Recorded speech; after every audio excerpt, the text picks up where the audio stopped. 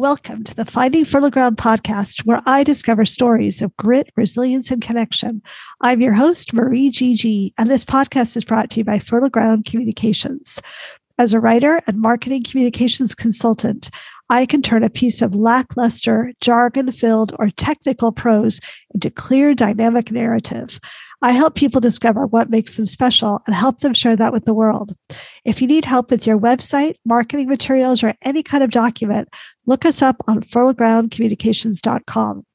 Each week, I alternate this Finding Fertile Ground podcast with my other podcast, Companies That Care, which is about business leaders making a difference in the world. On both of my podcasts, I strive to highlight voices from underrepresented populations, especially people of color, women, people who are LGBTQIA, non-Christian, and immigrants, the people who don't always get a platform. You can find all the information on my website and social media. Today, I interview Melissa Pierce, who was faced with a huge crisis in her 40s. She lost her beloved husband unexpectedly and became a single mom in that moment. Now she dedicates her time to supporting other widows, providing the support and guidance she wished she had when she first became a widow. I posted photos and further details about Melissa on my website, including links to her website. You can find the background details at www.fertilegroundcommunications.com on the podcast tab. Now, welcome, Melissa.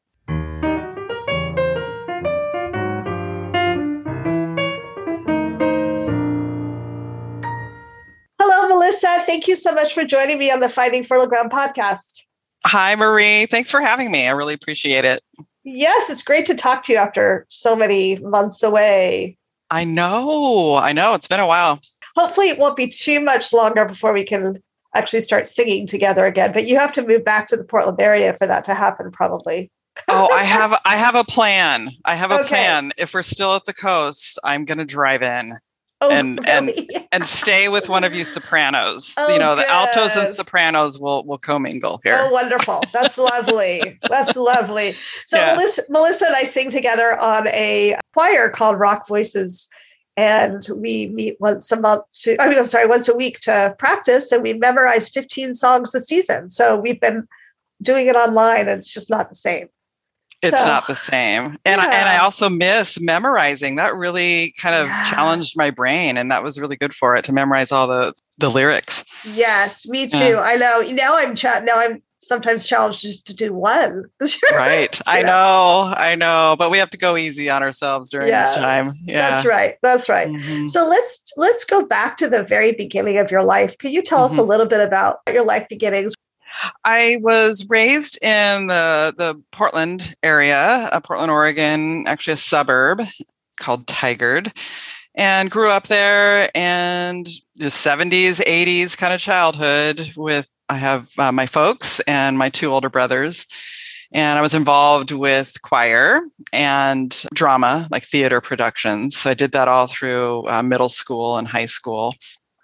I don't know, big hair, 80s, kind of, going to the mall, kind of your normal, typical stuff. Yeah. Mine was like that too. And I grew up in Beaverton. So we're unusual that we both grew up around here.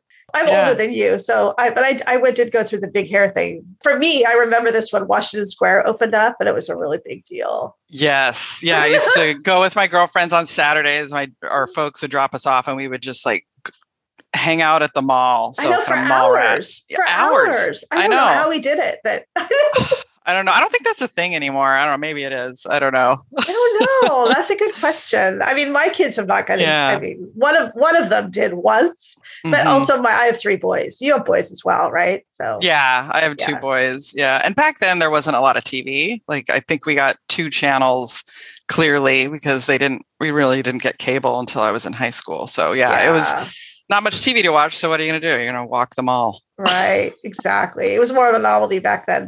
Right. Definitely. And I remember going to the record store and buying 45 records, things like that. So yes. That was a big deal. Oh my gosh. We are so dating ourselves. I know. Yes. I actually my parents found my 45 records a few years ago, and I actually just recently gave them away. It's it's holding on to them for some bizarre reason. So wow. Yeah. And maybe your kids are like, what are these weird CDs? They're interesting. I know. Let's advance ahead to tell me about how you met Dave. How did you and Dave get together? I was working full time as a legal secretary, and I decided to go to school at night and get my paralegal degree. And I was in a group. It was like night school kind of thing after work. And I met this really good friend who was in my class. Her name is Nina. And her brother, Dave, needed a roommate at the time. And so did I. And I had met him once before, really briefly. But I knew Nina. So I'm like, okay, well, he's your brother, so he's got to be, okay. if anything happens, I can go after you, Nina. But right. but he seemed like a decent guy, and we met up and we chatted and we decided, okay, we're going to be roommates. And I was dating somebody at the time, and he was dating somebody at the time, and so we moved in together as roommates, and we became like really, really good friends for, it was a couple of years. We had this really deep friendship, and then. One snowy evening, we weren't dating other people, and we had feelings for each other. And I had feelings for him, but I didn't want to mess up the friendship. So it was really dragging my feet on letting him know. And he was the same way. So we ended up becoming romantic. And then I moved out because it's really hard to date somebody when you're living with them. I bet. Yeah. Yes. keeping kind of the mystery alive. But I actually really knew him at that point really well. Like, I knew he had a great relationship with his family and his mom. And he put the toilet seat down, and he was just like, he was really courteous, and he was just really kind human being. And so then I moved out, we dated, and then we ended up getting married in 2000. Nice. 21 years ago. So then tell us about how you made the decision to adopt. Well, my dad was really ill a year after. Well, he was actually ill for several years, but he ended up having a brain tumor, which eventually took his life in 2003. So between 2000, when we got married, in 2003, I was really wrapped up with the care of my dad and helping my mom out. And so we wanted to have kids, and we were experiencing, some fertility issues, but we just weren't focused on it at that time. So we're like, okay, we'll deal with this, after my dad either recovers or whatever happens. And he eventually passed in 2003. So at that point, take a deep breath, and we're like, okay, we're ready to start a family and really dig into this. And at that point, it wasn't going to work. We weren't able to conceive naturally or with assistance. So we're like, well, what do we want? We really want to have a family. We want to be a family. What does that look like? So we just dug into the adoption scene and realized that we were in our late 30s, pushing 40. And at that point, we're kind of older. So would it be fair to adopt an infant? And we're like, no. And I was never really baby crazy. So we decided to adopt older children from the foster care system, or from Oregon Department of Human Services, DHS. And so we went down that road, and we went through trainings, and we got certified to be foster parents, background checks, all the things. We did a lot of deep work. We had to do a lot of writing about who we were as parents and who we were as a couple, and how we intended to parent, and our parenting styles. It was really this really cool way to get to know each other deeper, actually. As we're moving through this process. And how do you know about your parenting styles if you haven't parented? That's right. Yeah. Because you really had to kind of dig in. Well, how were your parents as parents? Oh, I see. And kind of things like that. Or what do you intend your style to be? And, so it was like, I don't know. I've never really thought about it. So it was really cool to individually start journaling and writing these things out. And then Dave and I coming together and talking about our individual parenting, like how we were parented, and stuff we just never really kind of dug into too deep. We were really on the same page. He was my husband, my partner, and he was going to be my co-parent. And so all this discussion before was super, super helpful. We fostered our two sons, and they were 5 and 7 when we met them. And they're brothers. Yeah, it was about a year we fostered them. And because they weren't available for adoption legally until their mothers parental rights were terminated then voluntarily. We legally adopted them in 2006, mid 2006. Yeah. For sure. You mentioned that they had a lot of childhood trauma. Yeah. I mean, they were 5 and 7 and kind of in and out of foster care situations, going back and forth with their birth mom, and just a lot of trauma. The way it was explained to me, because we had a lot of counseling, a lot of support, family counseling throughout this whole process. And the way it was explained to me is that when kids are developing, at a certain point in their life, whether they're 18 months or 24 months or 3 years old, they're developing certain skills, or their brain is developing in a certain way. And so when there's trauma at that certain time, sometimes the development stops or is disorganized in some ways. And so we found that to be the case with our kids. Being, pulled from different living situations and all the chaos there, it really affected them. It's nothing that we can do about it, but we could kind of build bridges over those holes that were created in their development. Yeah, that's a lot to deal with, I think. Right. And I had no idea, even though you're in training and they're like, hey, this is, what's going to happen, or these are the things you need to look for. And both Dave and I were like, oh yeah, we can handle that. We got it.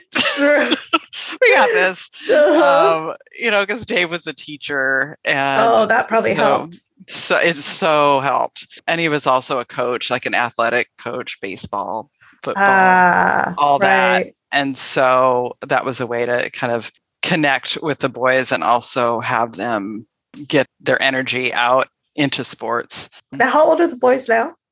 They are 21 and 23. I know, and my oldest just graduated in May. Really proud of him. Yeah. Pretty amazing.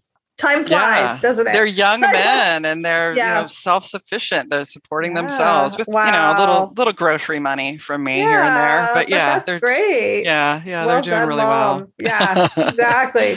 So let's talk about what happened next when Dave died. So we were living in Portland. So I mentioned Dave was a teacher, but he was teaching math. And that was not his love, and that was also not what his education was in. It was in music. He was a music educator, but as you know, a lot of music programs are cut in the schools. So this opportunity in Eastern Oregon came up for a K through 12 music teacher, which is like unheard of. But this particular school district was like, we need to focus on music. We need to bring music back.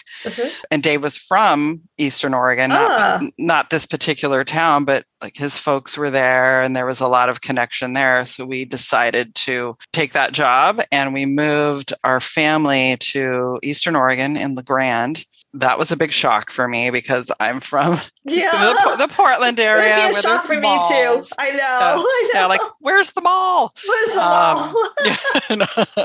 It was an adventure. And at that point, we were still such a young family, and getting to know each other and connect with each other, we thought it'd be a really great opportunity. Dave to be on campus. So he was their teacher.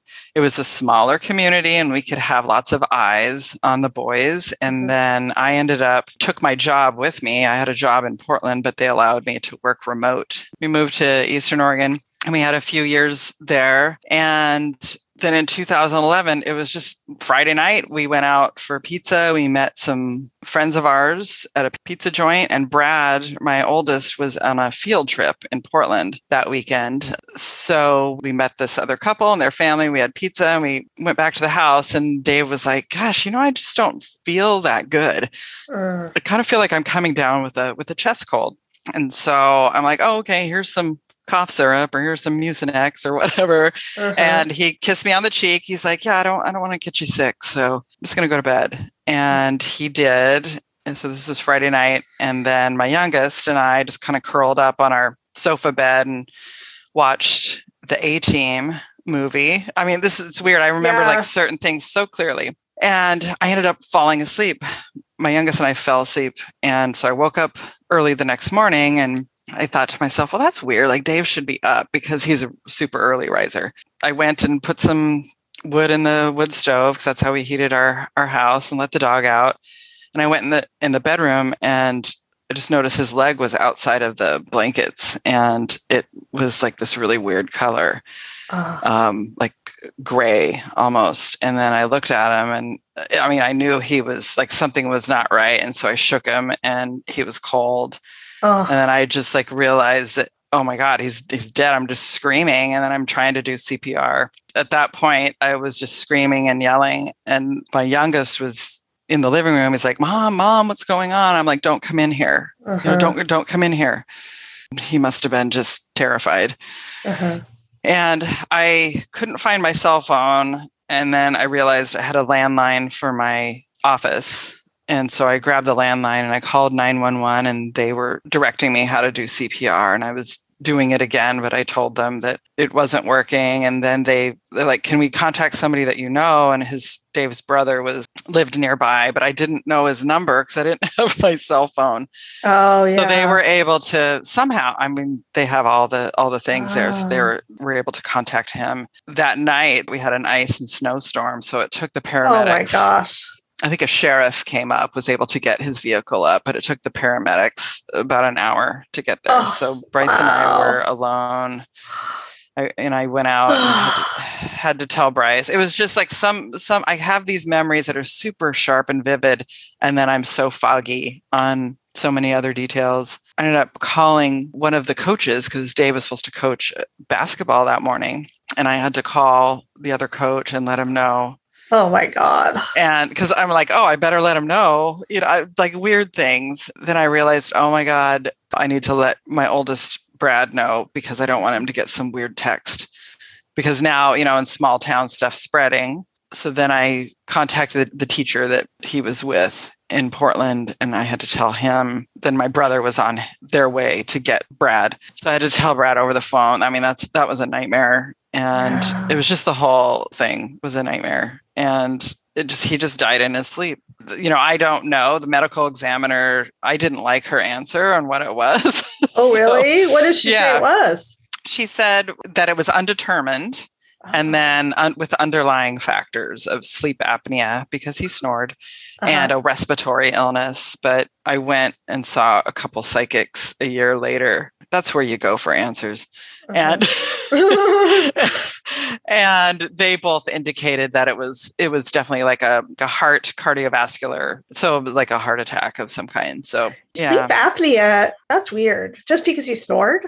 Yeah. Well, I guess you can like stop breathing. Yeah, I know. You like can, altogether, but it wasn't like that. And, at that time, I'm making all these decisions at the funeral home 2 days later. They were talking about embalming him. And I'm like, well, wait a minute. Don't you need to do an autopsy to find out? And they're like, well, no, you can opt for an autopsy. It will cost you this many $1,000. Right. And we need to send his body to Portland or Boise. And his family, we were all there gathered together and we all kind of talked about it and decided like, no, because he wasn't going to pass down any kind of weird medical anomaly to our kids. And then all his brothers and sisters went and got full checkups just to see if there was some kind of genetic thing that might have caused this. But yeah, I do regret that. But I was making all these crazy decisions with not a clear head. And the fact was nothing could bring him back. So even if you knew exactly why he died, it wouldn't have helped anything. Really. Yeah. And I remember asking the paramedics, like, because it was so weird for me not to be in the bed with him. Like every other night I was in the bed with him and I asked him, I was like, well, what if I was there, and I could have given him CPR sooner. And they said, there's nothing. I guess they could tell by how whatever appeared on his body. I don't know. I try not to dig too much into it, make myself crazy, but they just said there's nothing you could do. Also, even if you were in bed with him, you don't know whether, because my husband and I, we often cuddle at first, but then we kind of pull away. So you don't know that you would have even really... I would have known. Yeah. Depending on how heavily you sleep and whether he made any noise or... Yeah, but I'm sure that haunts you. Yeah, it's something I do. It pops into my mind, but then it's also like I can't control what has happened already. I can control how I respond to it. That's kind of my credo, or that's kind of how I live life now, because there's so many out of control things that happen and I can't, spin into that. So you were only 44 when that happened. I was 44. Dave was 46. Oh, and our boys so were, young. It is. I mean, it's just so out of order. Yeah. I mean, I mean, we know we're all going to die at some point. Right. I mean, that's always, we're not escaping that, but it was so out of order. It wasn't like, hey, we're going to live to 80 or 90, and then we're going to hold hands and peacefully die in our sleep or what. It was just like, boom, so shocking and so out of the blue. And then our boys were 10 and 13 at the time, and they had already been through hell and already lost their birth father through heroin addiction. Oh, gosh. And so like, how does that happen? That's not supposed to happen. Boys aren't supposed to lose two fathers. That's just not how that works. And so I was really angry about that. I bet. Really angry. And then you were all the way out in La Grande where you didn't have much support system. Right. Dave taught about 10 miles from La Grande in this community called Union. And we actually moved. It was about a week after Dave died, after the memorial service, we moved into Union. And so they basically took care of us. Oh, that's good. Because Dave was such a big part of that community as a teacher and as a, coach. They were devastated too. So it was kind of their way to grieve was to help us in any way that they could. So I had a lot of help because I had to go back to work full time after a 5-week stress leave or bereavement. And I couldn't always take the boys to their soccer games or their basketball games or baseball. And so I had a lot of the moms really helped out with that. And sometimes I needed a break. I just needed to just be by myself or go for a walk. And so I had a lot of eyes on my kids who cared about us. So that was really lovely. After the school year was over, I made a decision to move back to Portland because that's where my support is, family and friends, and more resources to tap into. How did you process this, especially with your kids? How did you all deal with this? Well, like the first year I think we were just in shock. It was just kind of not business as usual, but it was like, go to school. I was working, do homework, do dinner, all that. So it was kind of robotic almost. Then after that, the shock was wearing off. Like I was really not dealing with what had happened or my emotions, or emotions would come up or feelings. And I'd be like, nope, I don't want to do that. I don't want to feel sad, or I don't want to. So I was really stuffing my emotions, and that's not healthy. And really kind of not acknowledging what had happened. Like for the first 6 months or so, I kind of had to convince myself that Dave was really not coming back.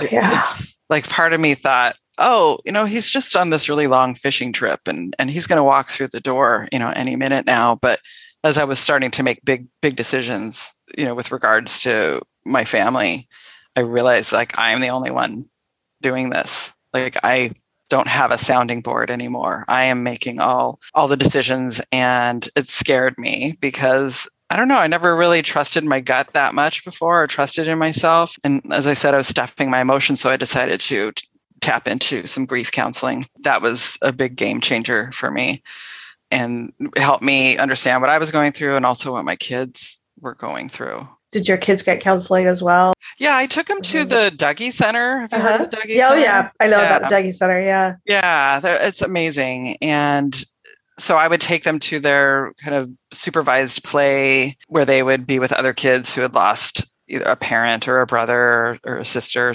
They would go off and do their play thing. And then all the parents would gather while they were doing that. And so we would kind of have our own group. Took them there, might have been a month or two, like once a week I would take them. And then they said, we really don't like this, or we don't want to do this anymore. And so I had to honor that. And so I said, yeah, okay, that's cool. Yeah. And I continued in grief counseling. And that's where I actually got my grief counselor, was through the Dougy Center, through a recommendation from them. And that got me kind of thinking about, well, I really need to take care of myself at this point, because if I don't, then I can't take care of my kids. And that's something like Dave and I were like full on parents. Like we just went into parenting mode. The minute we got them, we were like, boom, we're going to do this parenting thing hard. We're all in. I knew that I kind of wasn't all in because I was just trying to deal with my own grief. And the only way that I could support them was really just start taking really good care of myself. And that was a game changer for me. Can you talk a little bit about hitting bottom? Was that before you went to the grief counselor, or what was happening when you hit bottom? I was in grief counseling, and at that point, it was like everything's rushing out. Everything's coming out, and all these emotions and all these feelings were coming out. And so I did start drinking. I didn't drink like the minute when Dave died. I just the taste of alcohol was disgusting to me. And I drank wine and beer and stuff before. So for like 6 months, I didn't drink at all. It didn't sound good. And then as all these feelings were coming in, it was just drinking was a way to soothe myself. Right, I'm sure. Yeah. And it was also a way to go to sleep. It was also, or pass out or whatever you want to call it, because I was not sleeping very well. And so I was over drinking, I was working full time, and I was parenting, and I was not doing any of them very well. So my older brother is in recovery. And so I remember reaching out to him and like, hey, this is what I'm doing. And it's scaring me. And I think I need help. And just me reaching out, because that's not something I like to do, is to admit that I need help or be vulnerable in any way.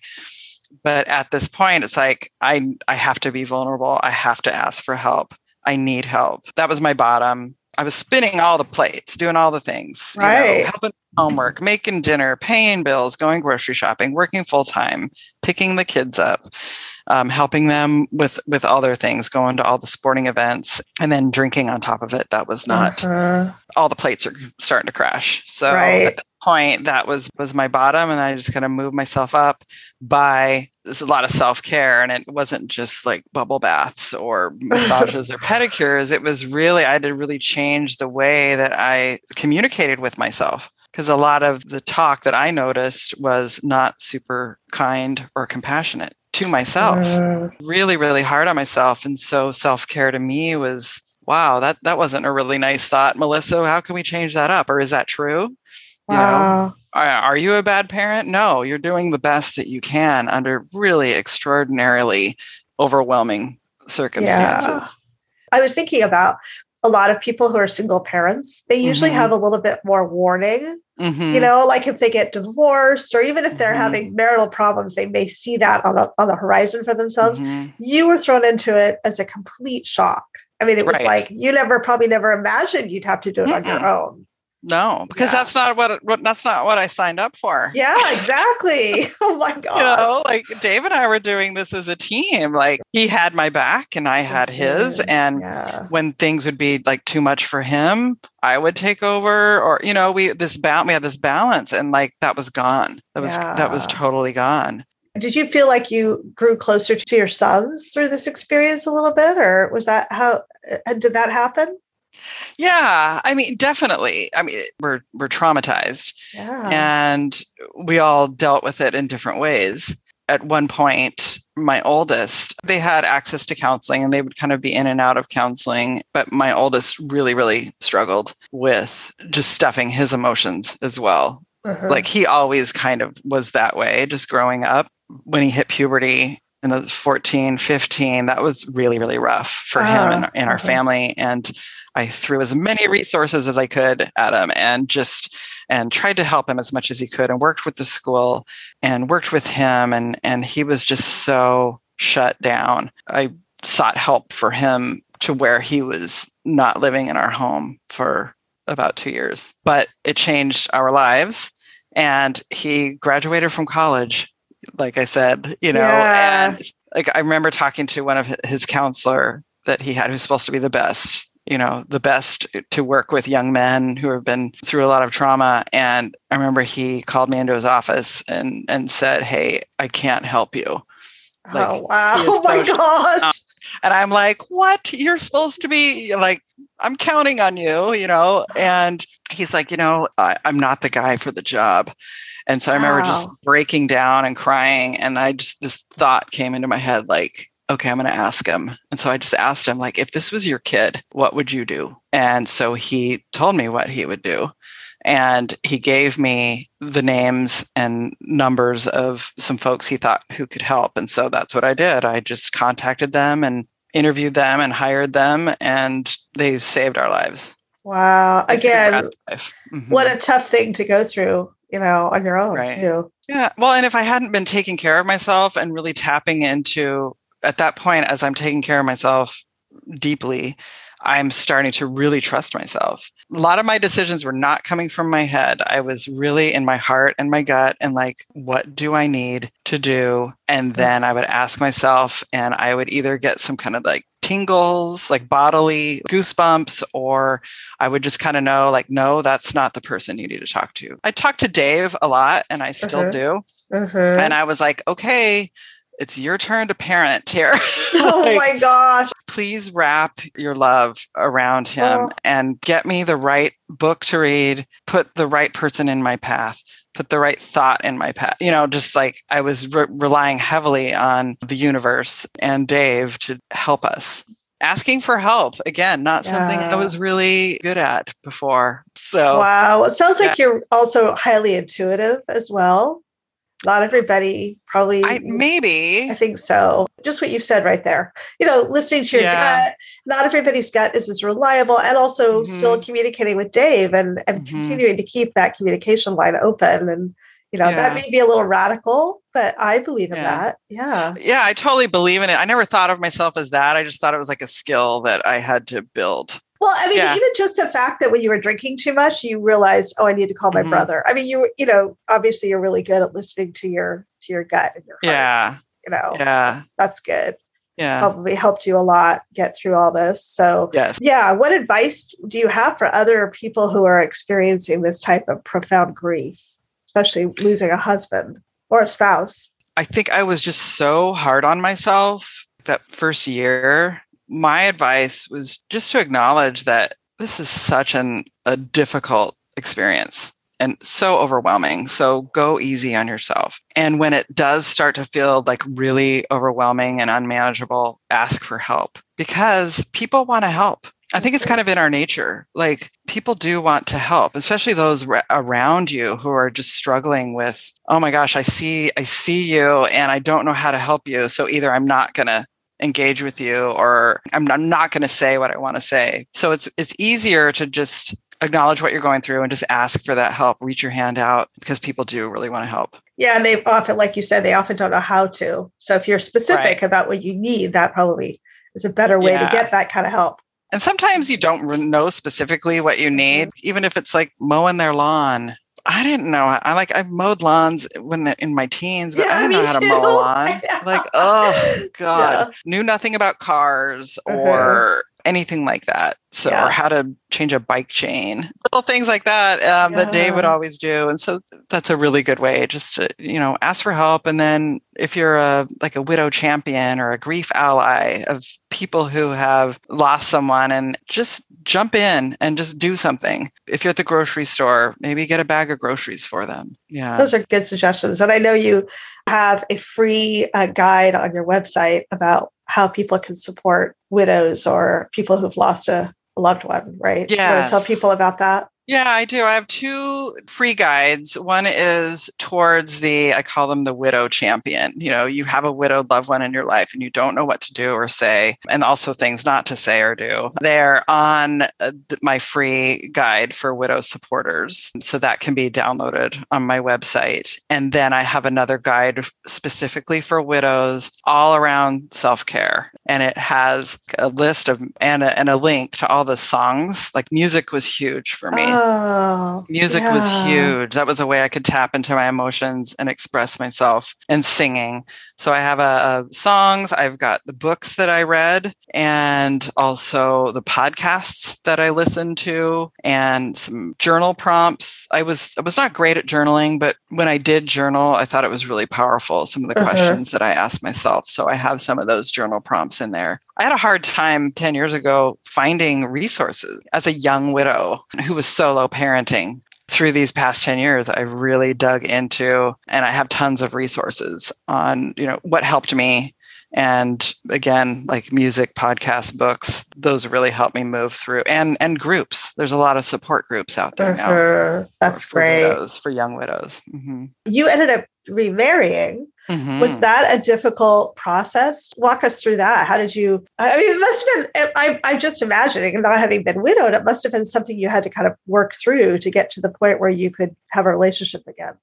Oh yeah, Marie. It wasn't like, in the 20s or when you're in college, like, hey, met you at a party. Let's do this thing. You know what I mean? It was right. When you were younger, I had to be really thoughtful about what I wanted. I was about 18 months out. Yeah. I was asking myself all these powerful questions, and I was like, what do I want?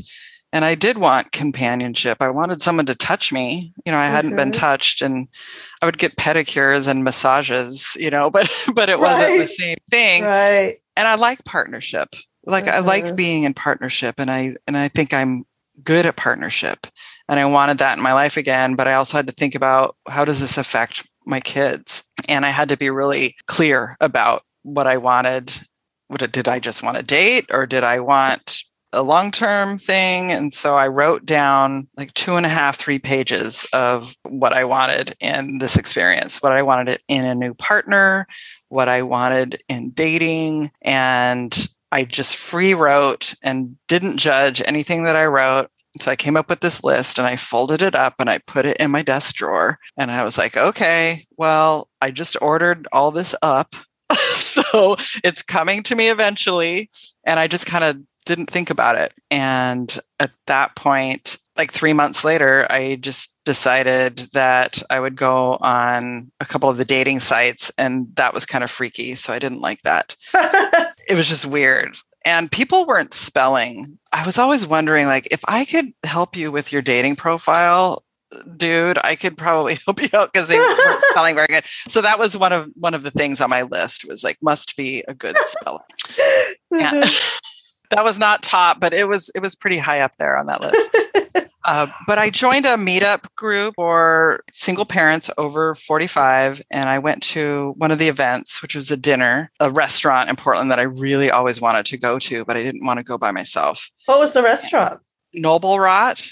Oh, yeah. Yeah, on Burnside. Yeah. And it's got this lovely view of the outdoor deck with a lovely view of downtown Portland. So there was an event. I'm like, I'm signing up. So I signed up. So there was 12 of us, and I'm talking to a gal on my right. And then I kind of overhear a conversation across the table. And this guy says he grew up in Tigard, which is where I grew up. And so I said, well, hey, I grew up in Tigard too. What's your name? And told me, and I'm like, I think I kind of like, what year did you graduate high school? And we graduated in the same year. Oh my gosh. And then we started talking about like people we knew, like we had mutual friends, and, he looked different because he had, his silver hair now, and I look different, 30 years later. And in our adult lives, we had lived in Beaverton, like a street and a half away from each other. Our kids went to the same school, elementary school. Oh my God. And it was like all these crazy coincidences. Like we were encircling each other's lives, kind of the Venn diagram or something. Like we were kind of in each other's lives in this weird way. And so we ended up going on a date like a month later, and that was that. He was the first guy I dated. Sean was the first man I dated. And it was really important to me that he respect my relationship that I still have with Dave, and also respect my parenting and get along with my kids. Also respect that he's not their dad, but he is a really good father energy, and which he is. I mean, he's all these things. I remember going back after a few dates, and I pulled out my list and I would check off things. And then as we got to know each other, I started checking off more. And then kind of the nerd in me went and like, okay, he hit like 83% of my list. Did you give him a spelling test? Well, so he's not the best speller, but I had to let that go, Marie. I had to let it go. Because he's brilliant. He's a software engineer. That's kind of a big joke. The fact that he's bright, that probably helped you to. Yeah. right? Yeah. Oh Like my he's incredibly intelligent, probably one of the most intelligent people in my life that I know. Gosh. I joke, man, Right. that was number one. I had to really. That's so funny. Yeah. It's interesting. I haven't met other people who've done this, but I made a list too. When I think I was in college and I was seeing a therapist and I was trying to get over my college boyfriend and she had me make a list. And then I met Mike. I met him after I was in college. I lived in Japan and that's how I met him. I mean, things like likes to sing, is a good singer, values family, all these different things, and is confident and is funny and well-read and all these things. Yeah, he pretty much aced the test. So it'd be cool. Do you still have that list? Oh, I do. I still have the list. And I think I'd forgotten that I had written it until I found it later. Yeah, I still have the list. And ooh, you should see the percentage that he hit. I know. I think he pretty much has all of them. I really believe in the power of that. I don't know that it would happen for everybody, but I think people should do that. It's like putting that energy out there. Like, this is what I'm looking for in a relationship. And so you put it down on paper and you thought about all the values, and then it helps you recognize that person when they cross your path. Yes. So that was important to me. It's like, okay, how am I going to know who this person is? And it was like, true. Oh, boom, boom. He's got all these things. That's the person. It is like ordering from a catalog, kind of. Yeah. And I think it is. Yeah. How did your boys take it? Like, my youngest really wanted that father energy. Like, from the minute we met, Dave and I met him, he was all about dads. He wanted a dad. He wanted oh gosh, this might make me cry. But in his bio, when we were kind of reading through, we didn't get to meet the boys until we made the decision to adopt them and foster them. But he had told one of the interviewers that all he wanted was a mom and a dad and a dog to lick his face. And it was like, we have all three. So he was super accepting of Sean's father energy. Like, he calls him his parent. He calls him Sean, but he is kind of that dad energy. And then my oldest is like, he respects him and they get along, but that's where he's at. He doesn't want another dad or doesn't need one at the moment. You have to parent the kid you have and respect where they're at. And so, but it's really kind of lovely. Like, our families, just our extended families as well, we're all very tight. My mom and Sean's mom are friends and they go walking. I think because we all kind of have shared values. We have shared family values. Those tigered roots. That's amazing. Right. Going down memory lane and, oh yeah, I biked there, or I used to, go to that 7-Eleven. It's that whole familiarity, and it's just so interesting how we didn't know each other in our adult lives, but we were so physically close in proximity to each other, and probably ran into each other at the grocery store several times. Kind of weird. So let's talk a little bit about your book and what you're doing now. So I would tell people kind of like the 5-second, nickel tour of my life. And they would be like, oh my God, you need to write a book. That's crazy. That was kind of in my mind. It's like, well, I think I'll write a book. And I just wrote a book about the journey of meeting the kids and parenting them with Dave, and then solo parenting, and then meeting Sean, and kind of how I moved through all that, and talk about everything I did to get myself to a place where I could imagine a future, because I couldn't imagine a future after Dave died. It was like all our hopes and dreams were just gone in a second. And I had to figure out, well, what are my hopes and dreams? And so that was writing the book. And then last year, I just have this calling. I've learned so much through this, and I know I can help other widows. I just have this calling to serve and support widows. So I got it. You know what a subscription box is? I do. So I didn't really know what one was, but a girlfriend of mine was like, I got this FabFitFun subscription box. And so I ordered it, and I think I was having not the best day. But all of a sudden, this box appears on my doorstep, and I open it up, and I forgot I ordered it.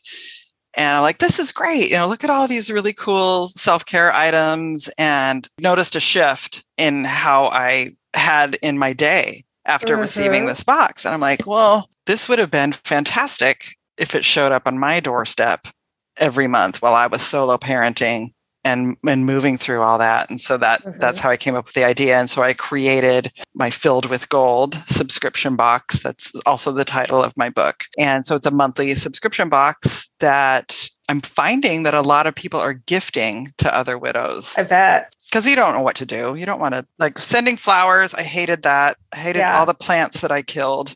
That and the food, food was great that people gave us, but it's so short term. So this would have been great to have received this every month and know that I could take some time out for myself and take a break from all that I was doing and have a little bit of inspiration.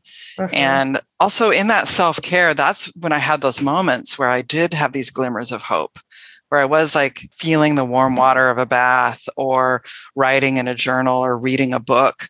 I had these moments like, okay, life is different, but it could be what I want it to be. And it's everybody's birthright to thrive in life and to feel joy. And I really grabbed onto that. And so this is a way for me to show up and have this arrive on somebody's doorstep who's probably having a shitty day and just having a shift there. Like, this is what I wanted to show up. So I'm creating that. So that's kind of how this all came about. I love it. In your guide, you are advising people on what not to say. Having gone through loss myself, and to quote a friend of mine who lost a 23-weeker preemie, he would say, grief reorders your address book. I mean, did people say insensitive things to you, or were they not there for you? That often happens when people go through. Yeah, it's weird. And on the other hand, too, you have complete strangers. Yes. Reaching out and helping. Yeah, I think it's uncomfortable for some people. Like, grief is not like, hey, let's dig into grief. That's fun. Right. I mean, there's just people who are super, super uncomfortable with it. And rather than saying, hey, how can I help you or whatever, they're afraid that they may say the wrong thing. So they just don't say anything or do anything. So I did not really lose people, but people stepped away, and I noticed it. Right. I noticed it. I also had incredible grief allies and champions. And also, again, perfect strangers, like just doing incredible things for me and my kids. Well, so your address book was reordered, it sounds like. Yes. Yes. Yeah. And I thought sure. I had 4 miscarriages, and I felt like after the first miscarriage, I got really good support. But as the miscarriages piled up, I stopped telling people because I felt like I was not getting the kind of support. People didn't want to talk about it. A lot of people have had just one. I've learned a lot about that, about grief. And there are certain people who are 100%, they're comfortable supporting people who are grieving, but a lot of people are not. Oh, that must have been lonely, Marie. When you're just like, I'm not going to tell anybody. And that must have been really hard. Yeah. Well, I mean, I had, I'm very close to my sister, and she had her own infertility issues. So it wasn't that I didn't tell anybody, but I didn't make a big deal out of it, And I did have some hard conversations with people. So my oldest son, when he was born at 24 weeks, I had one friend in particular who completely dropped out of sight. And I confronted him. We were supposed to have dinner with him and his partner that night, the night that I actually had my baby, totally, it's like surprise, surprise. And later on, he dropped out of sight. And later on, I said to him, yeah, that really hurt my feelings when you vanished.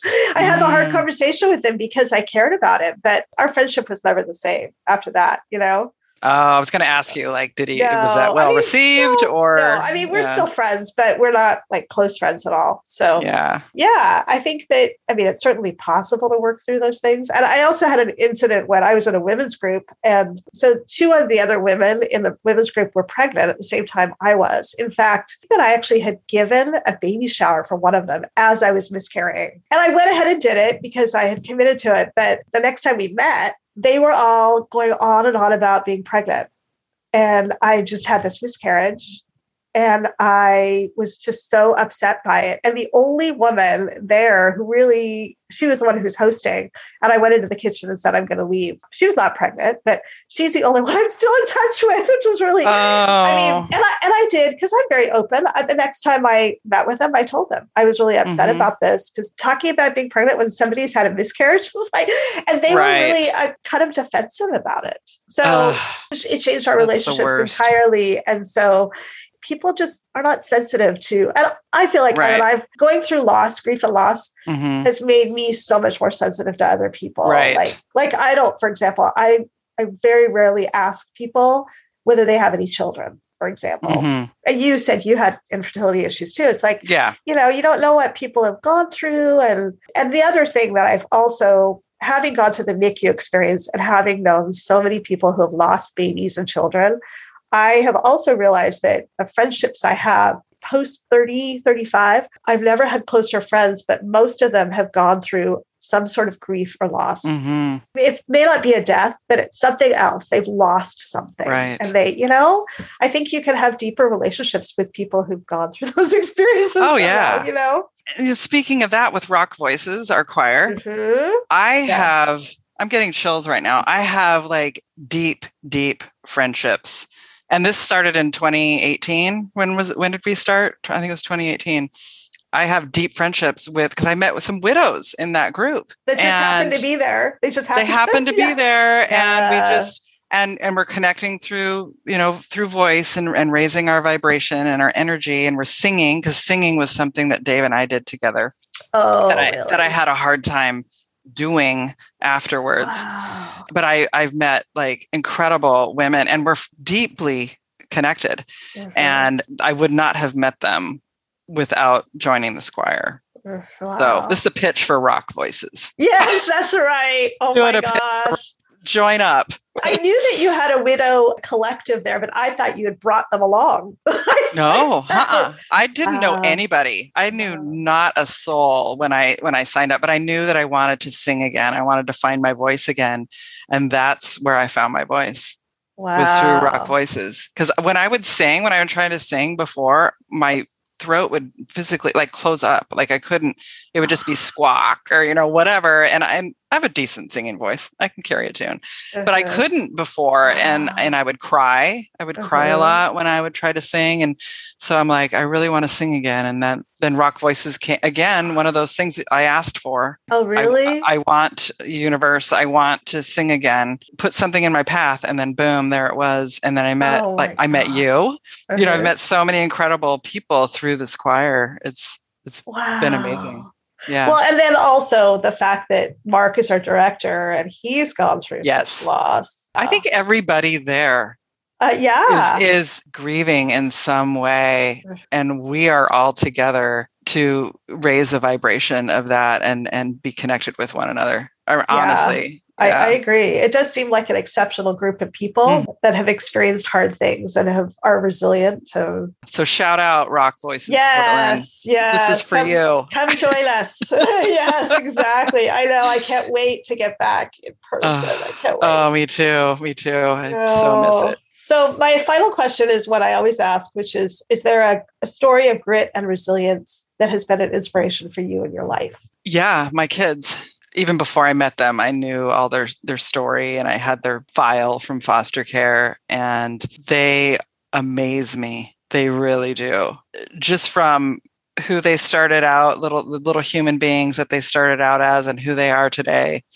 They're just intelligent, emotionally intelligent. I'm just so blessed to have them in my life. And they are grit. When you look up grit in the dictionary, their picture's there because they have it, and they're incredibly resilient. Yeah. Oh, I'm so glad that you have them and that you had each other going through this. Too. It was meant to be in some weird way, like nobody asked for any of this stuff to happen, but it did. It's just kind of how we move through it. Yeah. And I'm also so glad for you that you found a partner. I'm blessed. I really am. And it's what I wanted. I'm going after the things that I want in life. And I have support. Well, this has just been such a pleasure and an honor to talk to you, Melissa. Thank you so much for your time. Oh, thank you. And I got to know you a little bit better. Yeah. This is really cool. Yeah. I know, because those sopranos and altos don't mix very much. Yeah, it's kind of a rumble every once in a while. I know. I mean, you're on the other side of the room. I know. Yeah, we are actually on exact opposites of the room. But maybe we'll have to sing a duet together. Yeah, exactly. Yeah. That would be fun. Well, if you move back in the area, it would be fun to go for coffee or something like that. I'd love it. Yeah, I'd love it. When the world starts reopening again and all that. Melissa is so inspiring, and I love the fact we both wrote out lists of our ideal men. I'm looking forward to getting back to singing at Rock Voices with her and healing through music. You can find further details about Melissa's journey and photos on my website. Go to www.fertilegroundcommunications.com and look for the podcast tab.